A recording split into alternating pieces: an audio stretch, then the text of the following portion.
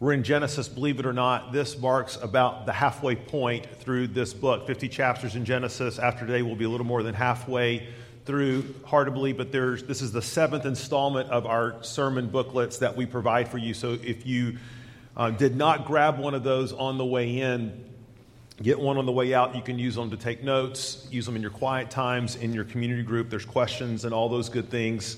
Maybe go pick up a copy, and then after service today, go flip through it, read through it, discuss the sermon over at Maple Street. So our friends are open on Sundays now, and we just all say, praise God for that. Okay, so anyway, go visit them.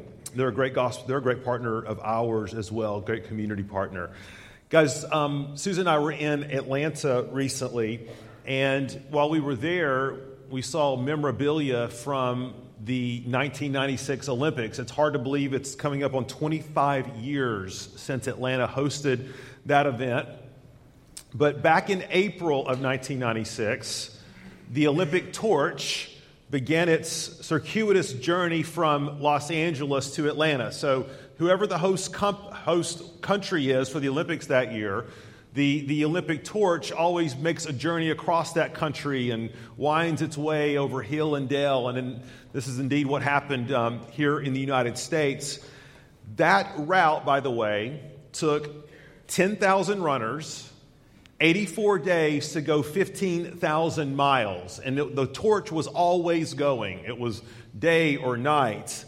And one of the things that I can remember is that sometimes when the torch would come through, and I think, if I'm not mistaken, it came here through Tallahassee or close by. One of the things that I noticed that many times when the torch would come through a city or major metropolitan area, there was a ton of fanfare, excitement, enthusiasm, cameras, local celebrities, personalities, interviews, marching bands. It was just all that. But sometimes when the torch would wave its way across the countryside into the wee hours, and there was not much population around. Sometimes all you could see on the road was one guy or one woman with a torch. Nobody else around. That person just running, doing the Forrest Gump thing, right? And there might be one television camera, or Farmer Brown might be on the porch and would kind of clap his hands as the torch would go by. But regardless of what would happen, the torch never went out. Now, actually, I think that is a good picture of the way the Bible portrays the gospel and the church. You see, the gospel torch, so to speak, has been something that's been entrusted to all of us as believers to pass down to the next generation, whether it's church to church or leader to leader or parents to child or friend to friend. And sometimes, just like that Olympic torch, there is a ton of fanfare in the life cycle of the church. The church is popular. The gospel's bearing fruit. There is revival. There's Christendom and the kingdom are being built. But other times, let's be honest, the church and the gospel witness can be just like that lonely little torch making its way down the highway. I was reminded of this reality. I've been reading, studying, preparing for teaching that I'm going to be doing this summer on our Reformation and Martin Luther tour that Four Oaks is going to be taking. There's about 40 of us who are set to go. And as I've been reading and studying about the Reformation, just to be reminded again, and it is kind of shocking at how close the gospel came to being virtually, utterly extinguished from a human perspective. The church was utterly corrupt. The gospel was utterly lost. But then, and here's the battle cry of the Reformation, post tenebras lux, out of darkness, light. And there you see Luther with the torch running by the roadside, carrying it on to the future. And here's a little in-sermon infomercial for you. 4 spots left on that trip, by the way. Going like hotcakes, so you better jump on board. Seriously, if you're interested, come talk to me. But it reminds me of what we see here in this part of Genesis. Remember, Abraham is the first bearer of the torch. God has given them his torch, and he said, Abraham, I'm going to bless the world through you and your line and your descendants. I'm going to go before you. I'm going to give you the land. I'm gonna raise up a people. I'm gonna save the nations through a chosen Messiah. And we've seen Abraham, haven't we, making that journey, oftentimes alone, oftentimes with Sarah and the people around him. But last we saw of Abraham last week, Abraham had passed away. And Isaac and Ishmael were right there at his funeral. And do you know that this is the last time that we ever hear of Ishmael again in biblical history? The last time. Because the torch doesn't go to him, the torch goes to Isaac. And that's what we saw last time. And this passage, though, today, really wrestles with this question of who will Isaac pass the torch to? How will the line move forward? How will God fulfill his promises in days that are going to be pretty stark, pretty dark, from a human perspective, almost hopeless? And so here's our theme for our time today. Then I'll tell you where we're going. Here's the theme. The way God's promise, the way God's line marches through history, the way the gospel torch is passed, is through the Lord's supernatural, sovereign, and saving grace from start to finish. And we're going to see that here. So 3 points to this message coming from this passage. Number one, we're going to talk about the story. I just want to unpack the story, what's happening, clarify some things, try to help us understand what's going on. Then we're going to talk about the meaning. Why is Moses giving us this recollection of Jacob and Esau? And then secondly, the application. What does this mean for us? But before we dive into that, let's pray and ask God to do what only He can do. Lord Jesus, apart from the life-giving work of your Spirit, these words will sort of dribble out of my mouth. These words will just sort of fall off the edge of this lectern.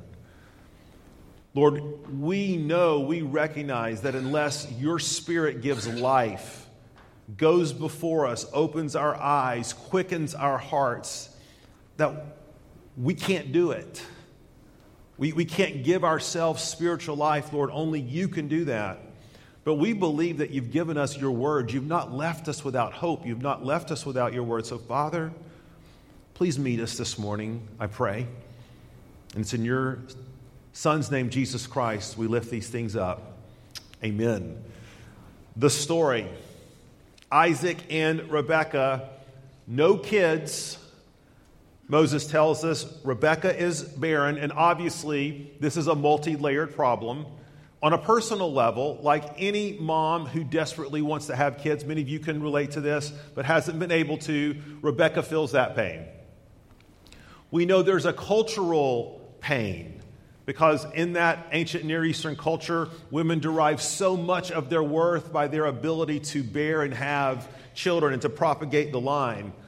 But because we've been behind the scenes and we know sort of some of the inner workings of God here, we recognize that fundamentally this is a spiritual problem. It's a spiritual problem because the gospel torch has been passed to Isaac, and Isaac is not married. He's not getting any younger, and Rebekah is barren. Now, if this all sounds eerily familiar, it is. We've heard this over and over again with Sarah, have we not, and Abraham. And we may have to say, what's Moses' deal with all this? Does this family struggle with infertility? Is there a curse on this family? Why is Moses telling us this again? And I think he is, because it's an object lesson for us.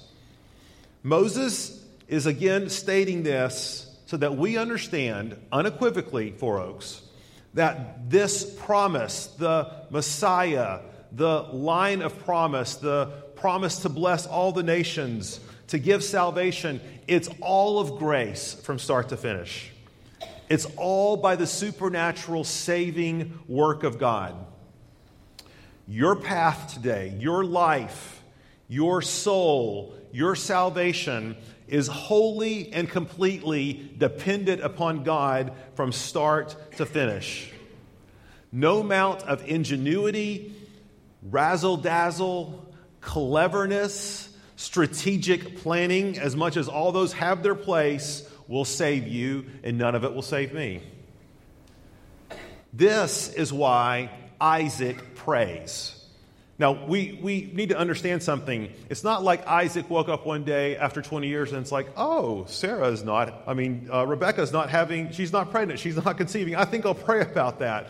No, it tells us in the text that Isaac is 60 years old. It's been 20 years. 20 years of barrenness that he has been praying, undoubtedly, and that Rebecca has been crying out to God. Because again, Isaac recognizes that unless God intervenes in Rebecca's womb, there will be no life. Sidebar, just real quick. Show me a person who doesn't pray, and I will show you a person who does not have an accurate assessment of themselves. Show me a person who prays, and I will show you someone who has way too much confidence in their autonomy, their individualism, their giftedness. The Bible calls this pride. But show me someone who prays. I'll show you someone who's humble. I'll show you someone who knows accurately who they are, and even more importantly, who God is, that apart from him, they can do nothing. And this is Isaac. It's a good model for us. And it tells us, look at verse 21, the Lord granted his request. Sarah was pregnant with twins, which has got to be great news, right? Well, yes and no, as we're going to see. Yes, because there is now an heir, but no, because something is amiss, something is adrift. Look at verse 22. It says that these children struggled within her. Now, when we think about baby boys or even young brothers, toddler brothers struggling with each other, what do we think about? Like rock'em sock'em robots, right? Or like patty cake, or fist bumps, or rock, paper, scissors, or just general horsing around, wrestling around. That's not what the Hebrew word means here. If you want to get a vision of the Hebrew word, just if you watched the boxing match last night with Tyson Fury, and every boxer should be named Tyson Fury, right? There you go.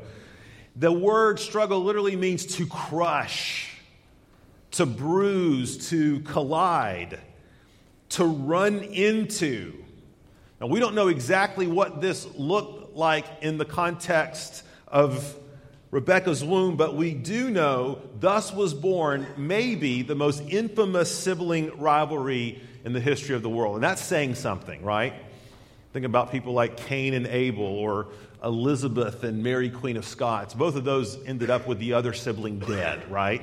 So to say it's the most infamous sibling rivalry is to say something. We don't know exactly how Rebecca is experiencing this.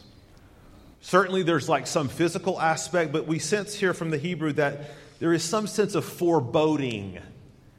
There's anxiety, there's fear, there is this sense, this mother's intuition that something is not right. And so she does what Isaac does. It says she inquires of the Lord, and it says, if it is thus, why is this happening?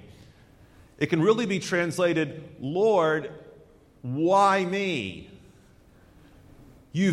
I prayed for this pregnancy, but yet there's some sort of war going on in my soul, in my womb. Lord, you've made a promise, you've planned something, but it seems like something's wrong. It seems like something is missed. This is not the way I thought this was going to turn out. And so God told her more, maybe, than she wanted to know. If you could have the choice that somebody could, with complete clairvoyance, tell you what's going to happen for the rest of your life. This year, some of you are already shaking your heads, right? You got your fingers in your ear. Would you do it? Now, some of you crazy people would do that, okay? Most of us just want to say, no, I don't want to know. Well, God goes there with Rebecca, and listen to what he tells her about the nature of the conflict in her womb. Go down to verse 23. He says, 2 nations are in your womb, and 2 peoples from within you shall be divided. Now that word divided means incompatible, irreconcilable differences. In other words, Rebecca your life as it relates to your two children, these two boys, is going to be one of constant strife, constant grief. They're going to be at odds with one another. They're not just two boys. They're going to be the heads of two great nations. And by the way, when the Israelites were reading this, they would have known immediately, because the Edomites were one of their arch enemies. They were one of the ones they were supposed to conquer and expel from the promised land. And here, they have an understanding of where this conflict roots itself. This was even demonstrated in the way that they were born. And not to be too graphic, but the text goes there. It says that Jacob was grabbing hold of Esau's heel. Now, why do you think Jacob would grab Esau's heel? Why would that happen? Because Jacob wants to be first, right? He's like, no, Esau, you're not going out there. Come back here, son. I'm pulling you back in, right? Because I want to get out there first, because I know that's where the blessing and the honor is the firstborn. And this is happening from the get-go. In fact, the word Jacob means heel grabber. Okay, parents, don't do that to your kid, right? Okay, to supplant. Now, we also know that the word for Jacob looks and sounds like the word for deceiver. And this is going to be a double entendre for Jacob as he grows up, as we're going to see even in this story. Now, let's be honest here, and this is forecasting something for us. These two boys are as different as siblings could be. Parents, isn't it amazing? Same genetic line, your kids, radically different, right? Radically different. And here we see an example of this. Look at verse 27. It says, when the boys grew up, Esau was a skillful hunter, a man of the field, while Jacob was a quiet man dwelling in tents. Now, one of the misconceptions that we have, because we put our cultural lens on it, is we want to say something like, well, Pastor Paul, Esau's a man's man, right? He's hairy and red and goes hunting and fishing, and I'm sure wears camo and drives a truck like all the guys at Child's High School drive. You get what I'm saying, right? I'm sorry, I just had to throw that in there. He's a man's man. Now, but Jacob, mama's boy, right? He's a sissy, he's hanging out, playing Scrabble in the tent or whatever he's doing up there, and I love Scrabble, by the way. That's a wrong way to look at this. See, as the firstborn, Esau would have been charged with the care of the family, which meant he would have needed to be like Isaac or Abraham, that is, at home in the tent city, taking care of business, running things. But instead, he doesn't want to stay in and do his homework, right, parents? He wants to go out and hunt. Well, when it says that Jacob was a tent dweller and he's a quiet man, literally that means steady, smart, crafty. Jacob undoubtedly was the responsible one. As we're going to see, he was the ambitious one. When you want something done or taken care of, you go to Jacob. Now, sidebar, and I don't want to get into this today, but it's fascinating because we can speculate about this. We will get into this in a couple of weeks. We talk about the blessing. But isn't it interesting that Isaac favors Esau and Rebekah loves Jacob?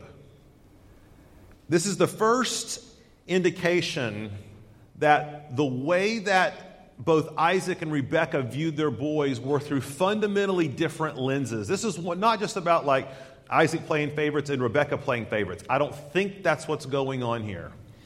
Because look back at the text. Why does it say that Isaac loved Esau?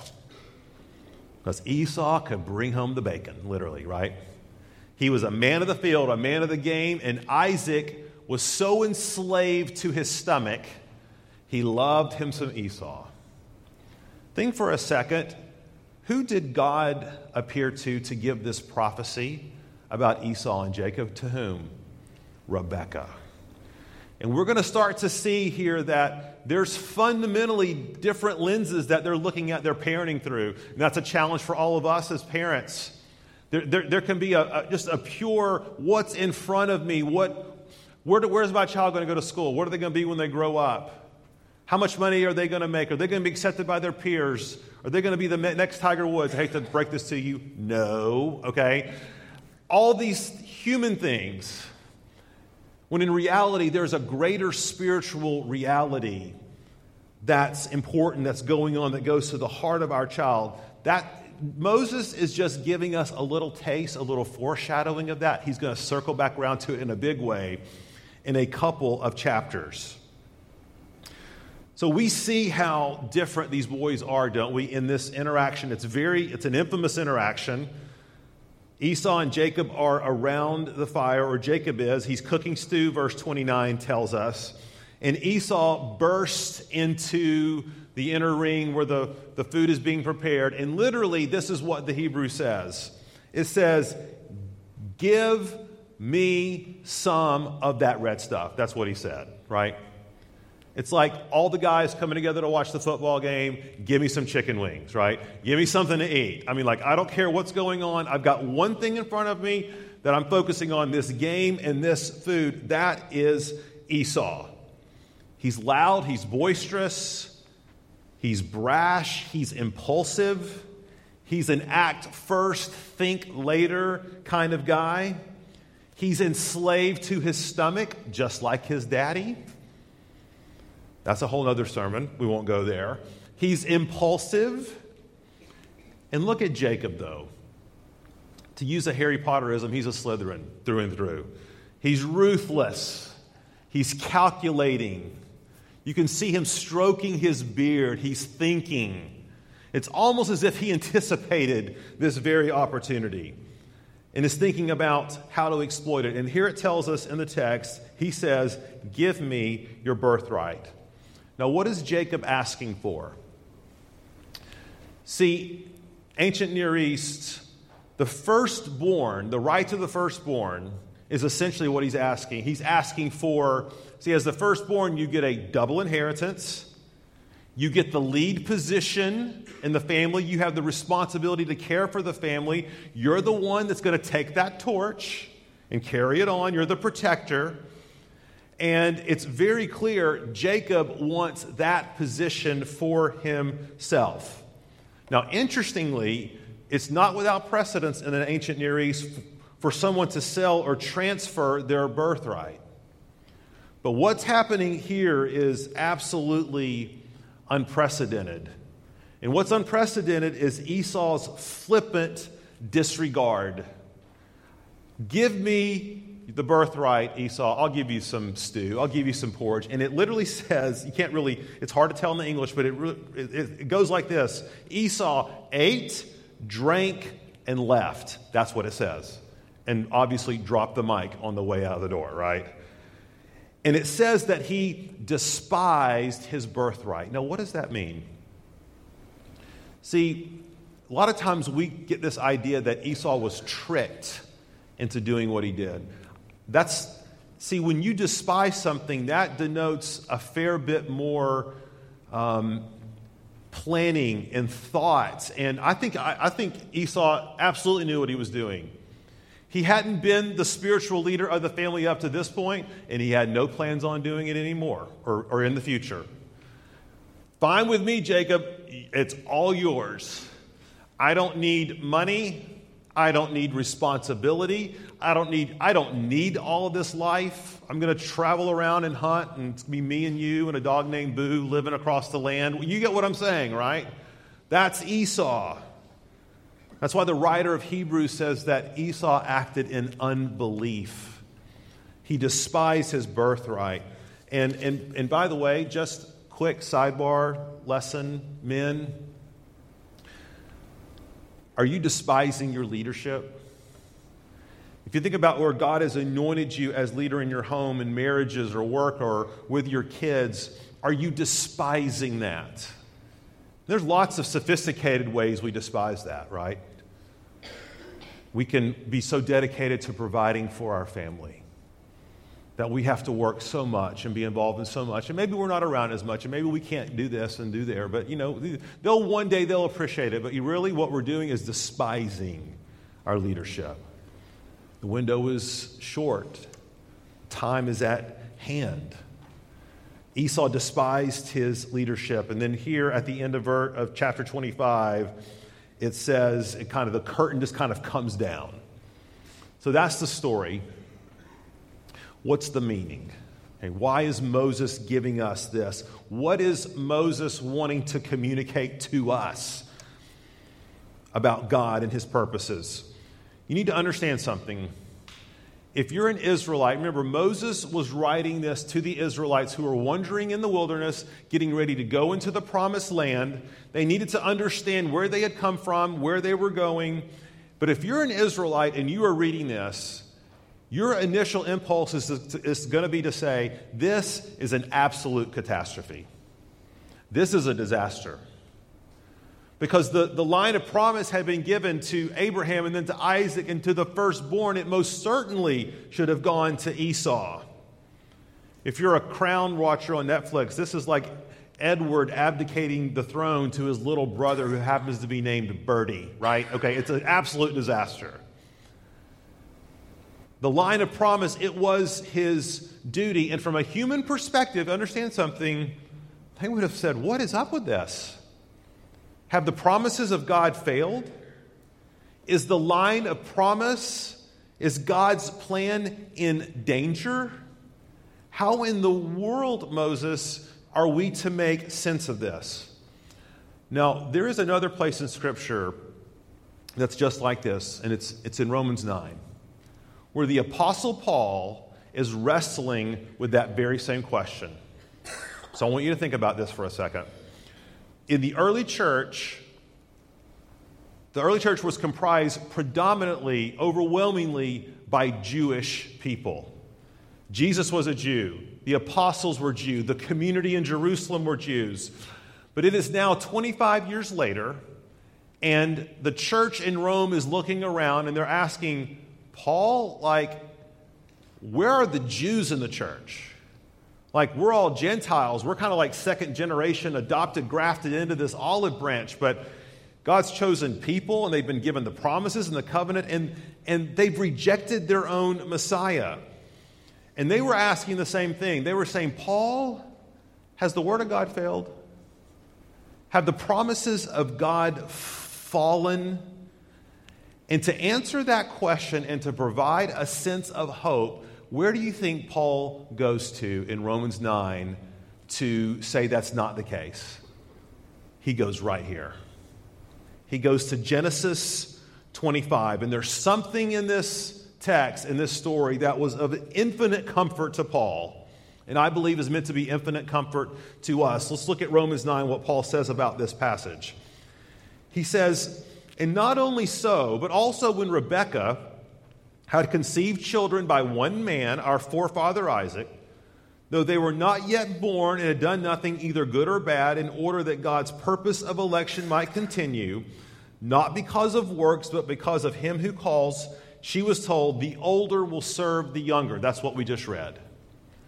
And then for good measure, Paul throws in Malachi 1, and 2. As it is written, Jacob I loved, but Esau I hated. Now, two questions. What does this mean? Why was this such a comfort to Paul?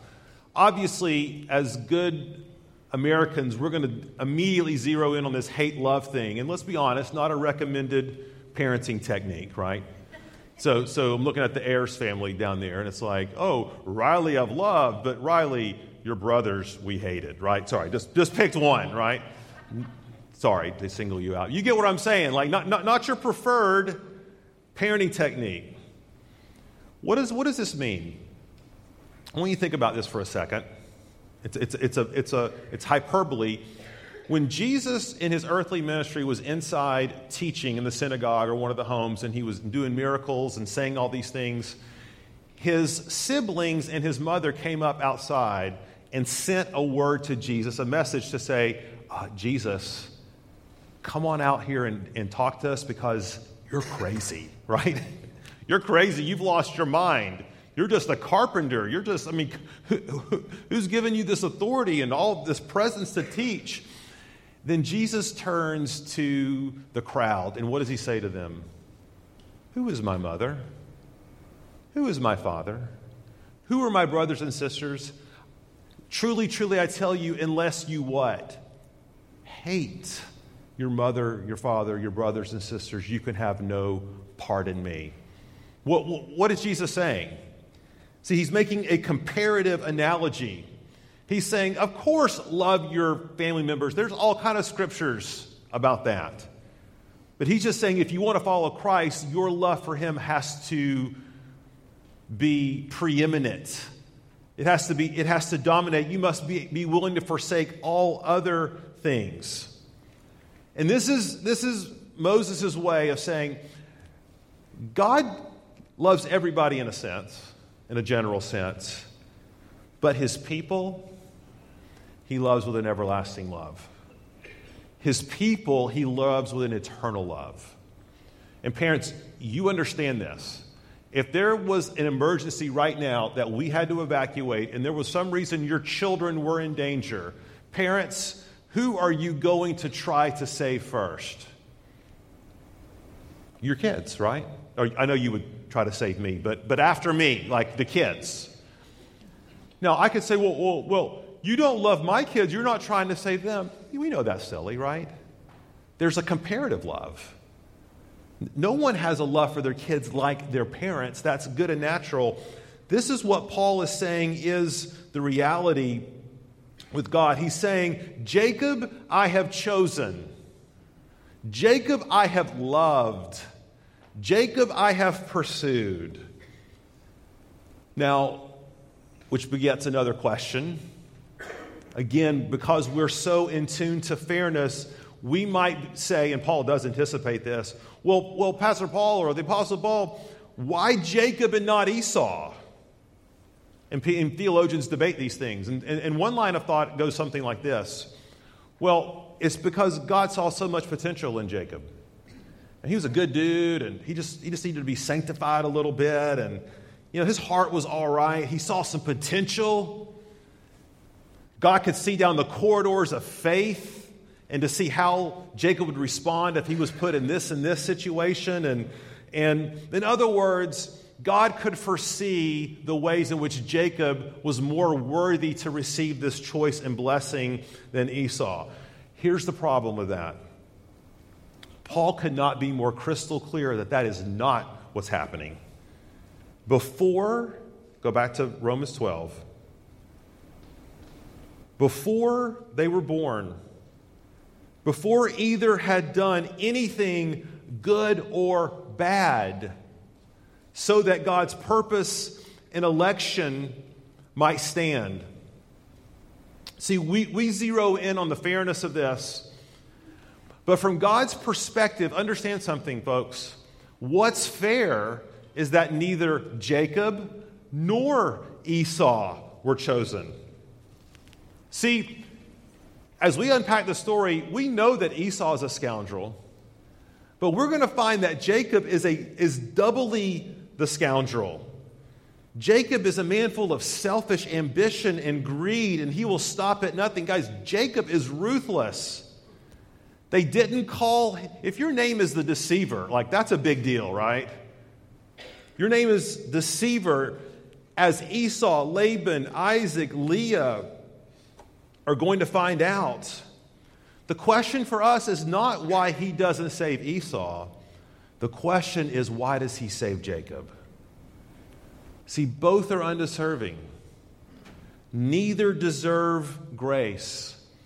And it's a reminder for us when we get caught up on passages like this, when these are hard words for us, we're not thinking about it from a biblically centered position. We're thinking about it from a man-centered position. We're all good. Everyone deserves a shake. Everybody deserves grace, when in reality, none of us do. All have sinned and fall short of the glory of God. We are born dead in our trespasses and sins. See, this story is not meant to be a philosophical ignition point about, the way God makes his sovereign choice. This passage is meant to point us to the absolute sheer grace of God. Now, why would this be important, or why would this be comforting to Paul, the Apostle Paul? Why is his faith bolstered by Genesis 25? Why does he go here?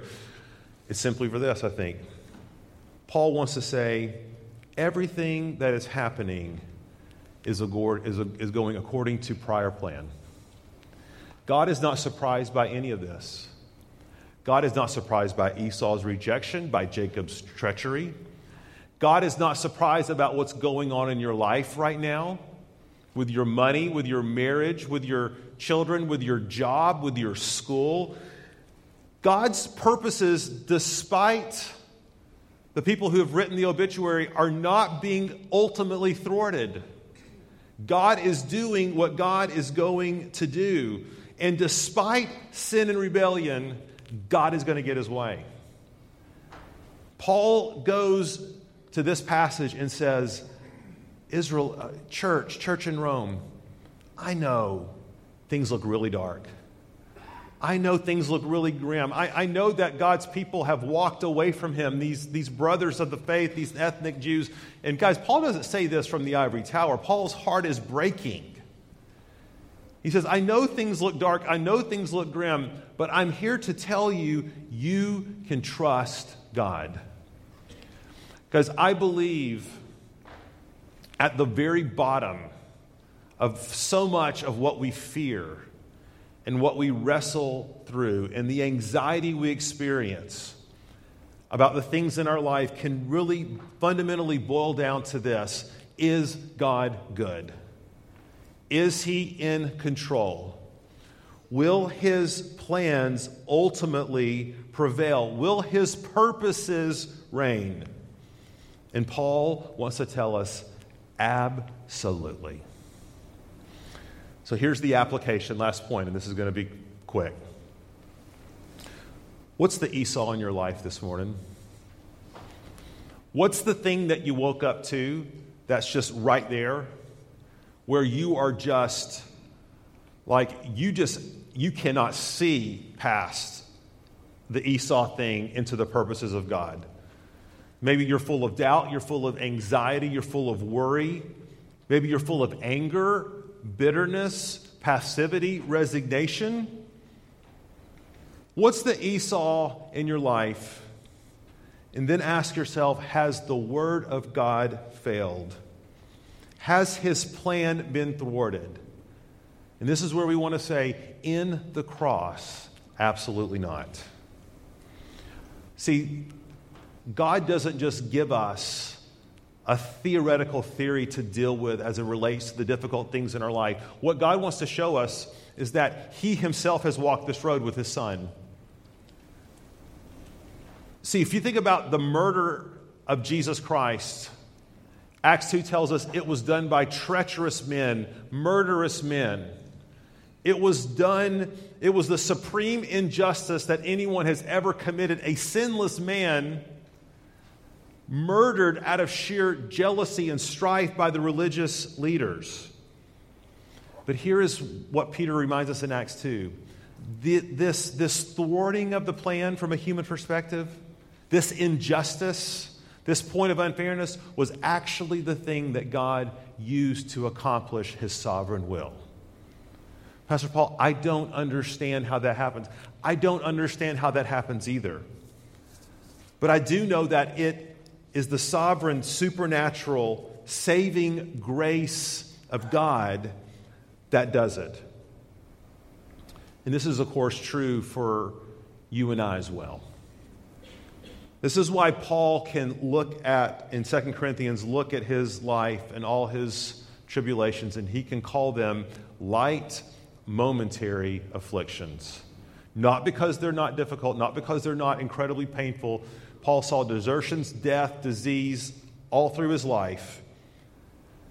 But they are comparatively light and momentary in light of the fact that God is preparing for his people an eternal weight of glory. And that can never, ever be thwarted for those who are in Jesus Christ. This is why Paul says, Four Oaks, fix your eyes not on what is seen, because what is seen is temporary. Fix your eyes on what is unseen, because what is unseen is eternal. See, we're meant to read this passage and to see ourselves in it. No one looks good in this passage, do they? You may say, Pastor Paul, that's all great, but I'm like Jacob. I've just made a mess of things, and I've been ambitious and acted not out of faith, but out of blind greed and gusto for life, and I've hurt many people on the way. To which God wants you to know that in Christ, he tells you, Jacob, I loved. That promise is for you. That's the gospel according to Esau and Jacob. So I invite you this morning, folks, trust in the sovereign, saving, supernatural grace of God, who slayed and gave up his son for you to have gospel hope. Let's pray.